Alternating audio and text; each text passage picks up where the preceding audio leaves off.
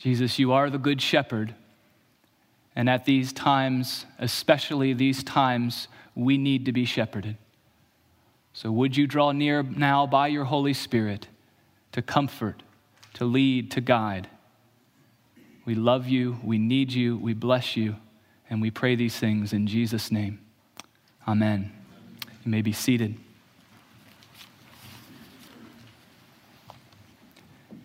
Grace Brown lived a full life, did she not? As one friend put it, quoting Thoreau, she lived deep and sucked out all the marrow of life. Whether you knew her for a short time or for many years, her vivaciousness, her energy, her wit, her bluntness at times, her sincere love would have made an impression on you. Born in Canada to a pastor and his wife, Grace then grew up in Charlotte. But her adventures took her all over the world. With her husband, Joe, she lived throughout the U.S. as well as India, Switzerland, and Germany. She enjoyed travel and pilgrimage. She walked the Camino de Santiago, or portion of it, and the Canterbury Trail, among others. She loved the arts. She loved books. She liked selling books, and she had a business doing just that. But I think Grace's real passion was people. She was an extrovert to the max, something I witnessed clearly in the last month of her life. Many people, when they feel bad, just want to be left alone, but not Grace. That was the last thing she wanted. Even when she was very tired and weak, she continued to have many visitors right to the end. Unlike anyone I've ever known, Grace had a way of making so many people feel cherished and loved because they were to her. She had friends all over the world, and those friends were like family. Grace had a passion for investing in the next generation. Psalm 145 says, "One generation shall commend your works to another and shall declare your mighty acts." Grace lived this with her children, with her grandchildren, in the ministries that she helped shape with Joe, like InterVarsity and L'Abri, in the churches and schools and seminaries where they served. Grace was a mentor to many, but she did it in a very humbling and unassuming way. One friend spoke about studying Ephesians together with Grace and said that she never came across as an expert. She simply took God's word at face value and thoughtfully prayed that she would live it through her own life. She always spoke with an intention to edify, encourage, or inform. Not that long ago, Grace shared with me an experience from her life that probably happened 5 or 6 years ago. She was mentoring a young girl in our church, and they were reading a book together. And Grace said to me that through reading that book and through that experience, she had a moment that changed her life. God convicted her about something and produced the fruit of repentance in her heart, and it brought incredible peace. And I thought to myself, here you are, a seasoned saint in your 70s, discipling others, and yet you're experiencing life-changing moments. Because that's who Grace was. A disciple in the truest sense, a learner, always learning from Jesus. Grace was a great encouragement to me as a pastor. Here I had to preach to the woman whose husband had written the book on heresy. Surely, if my sermons weren't theologically sound, she would be lining up at the door to let me know. Well, she was an engaged listener, and she gave me feedback, but her intention was always to build up. And she has helped me grow up as a pastor through her wisdom and her love and her patience, and I will miss her very dearly for that. Grace's care for the next generation didn't stop with young women or seminarians or pastors. It extended all the way to the very youngest ones among us, the unborn. She served faithfully with Joe to promote and protect life at its earliest stages. First with CareNet, and then with the Pregnancy Resource Center. carrying out this mission to care not only for the unborn, but for their mothers and for their fathers as well, with the love and compassion of Jesus Christ. I've only begun to scratch the surface about Grace. Many of you have stories about the full life that she lived and the impact she made on so many. But Grace didn't just live a full life. She knew life to the full. She knew life abundantly because she knew the one who gave that life. In the Gospel of John, chapter 10, after describing himself as the Good Shepherd, Jesus says, "The thief comes only to steal and kill and destroy. I have come that they may have life and have it to the full." You see, if we were able to peer into the heart of Grace Brown, to try to understand what motivated her, what gave her her boundless energy to love friends and family, to invest in the next generation, to go on all these trips, we would see the abundant life of the Good Shepherd living in her. What we loved about Grace, whether we knew it or not, was the life of Jesus shining through her, giving life to us. But Grace didn't think she was special. Grace knew that it was only by grace that Jesus had given her this abundant life. To understand the life that came to Grace and through Grace, we must understand the Good Shepherd and what he did. Also in John 10, Jesus says, "I am the Good Shepherd. The Good Shepherd lays down his life for the sheep." How did Grace receive this life? How might we experience it as well? Because of the Good Shepherd, who in the great paradox of history became a sheep.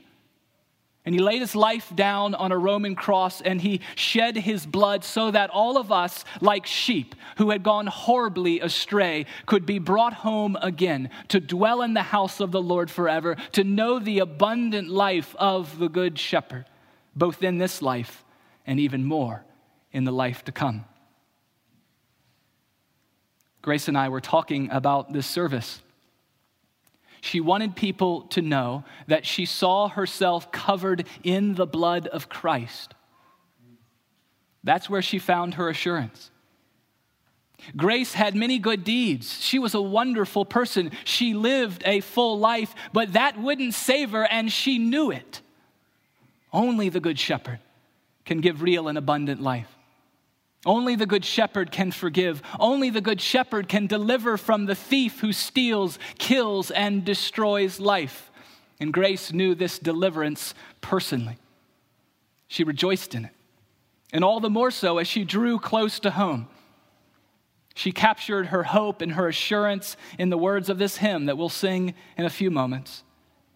"Bold shall I stand in thy great day, for who aught to my charge shall lay? Fully absolved through these I am, from sin and fear, from guilt and shame." Grace wanted everyone in her life to know about the abundant life of the Good Shepherd. And she had a way of sharing it with people without being rude or brash. And even if you didn't accept it, even if you didn't share her faith, she went right on loving you. At the end of her life, she got to witness some of those close to her draw closer to the Good Shepherd, and it delighted her. And as we talked about, why is the Lord giving you this extra time? Why is he keeping you alive? And those were one of the reasons we pointed to, so that you could witness this.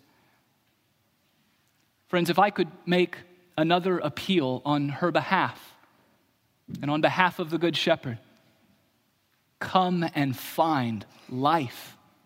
Come and find abundant life. If you don't know this Good Shepherd, if you don't know the life that he gives, the life that Grace is enjoying now, you can be delivered from the thief. You can know that life. You can be set free from fear and shame and guilt. Just call out his name, Jesus, and he will do the rest. He will come and he will rescue you, and he will give you life. I think the greatest evidence of the life of Christ that was in Grace was how it shone brighter as she approached her death.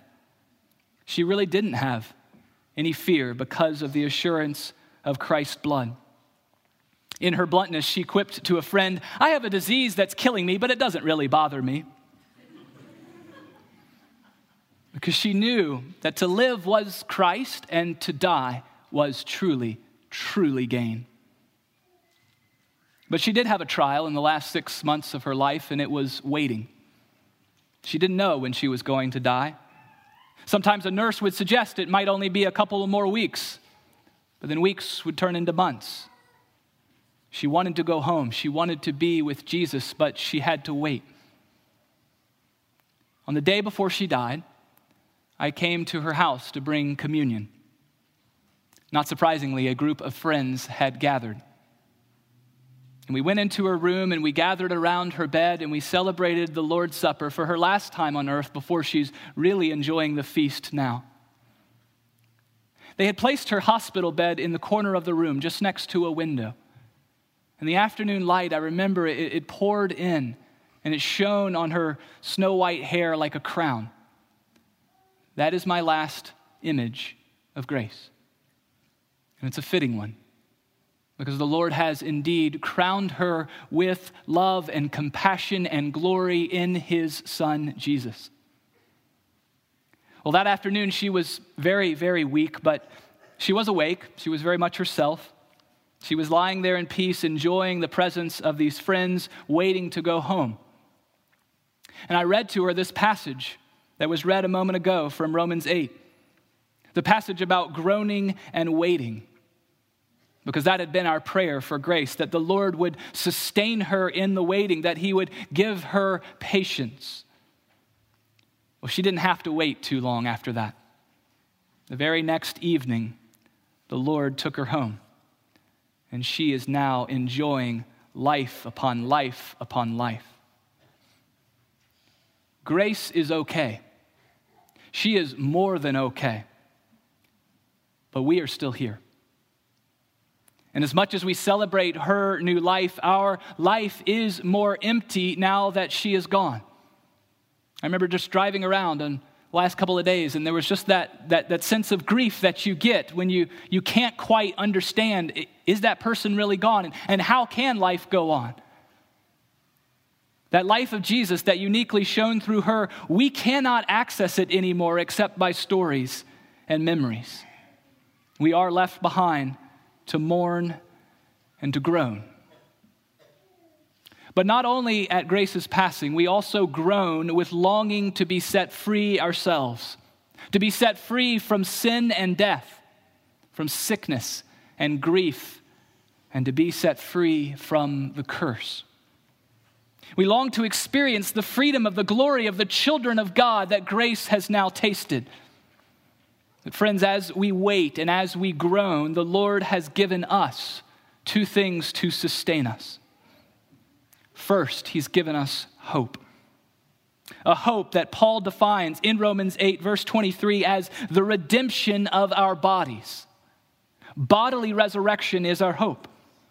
And this sustains us in our waiting. We're not waiting for some vague experience of a better life. We're not waiting for some disembodied idea of heaven floating around on clouds. We're waiting for Christ to return, for the dead to be raised into these bodies, these glorious bodies, perfectly created to enjoy eternal fellowship with the triune God in this renewed, this transformed creation that's been liberated itself from its bondage to decay.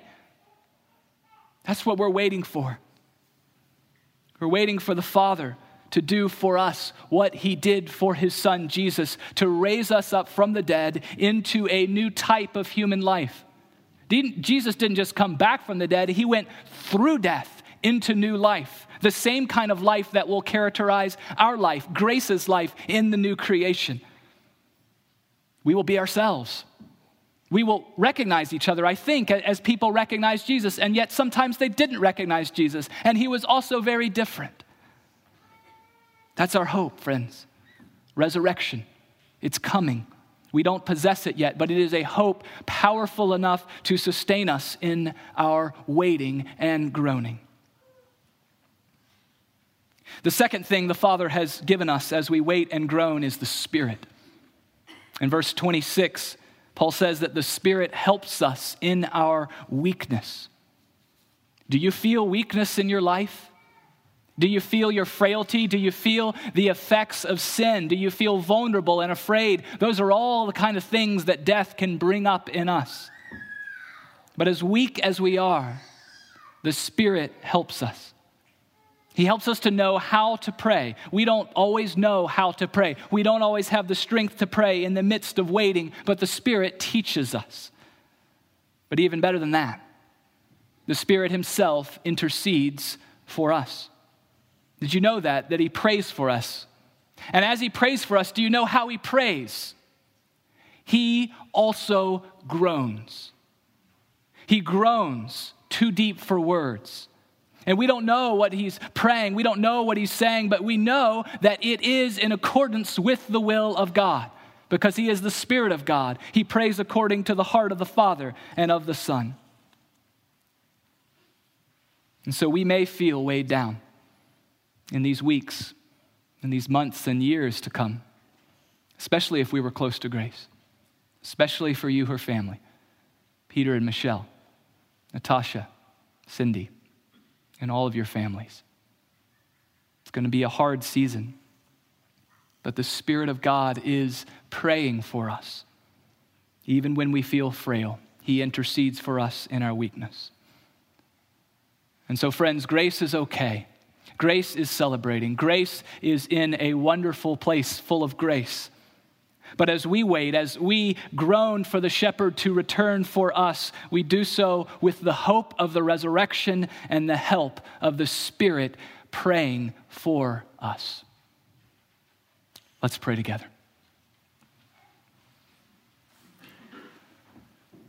And so, Jesus, it is those two things that we pray as we go out of here into life, that you would anchor deep in our souls this hope of resurrection, this reality of the Spirit in us, groaning and praying as we wait for the redemption of our bodies. We thank you that it is by your blood that it's all possible. We bless you, we praise you. In the name of the Father, Son, and Holy Spirit. Amen.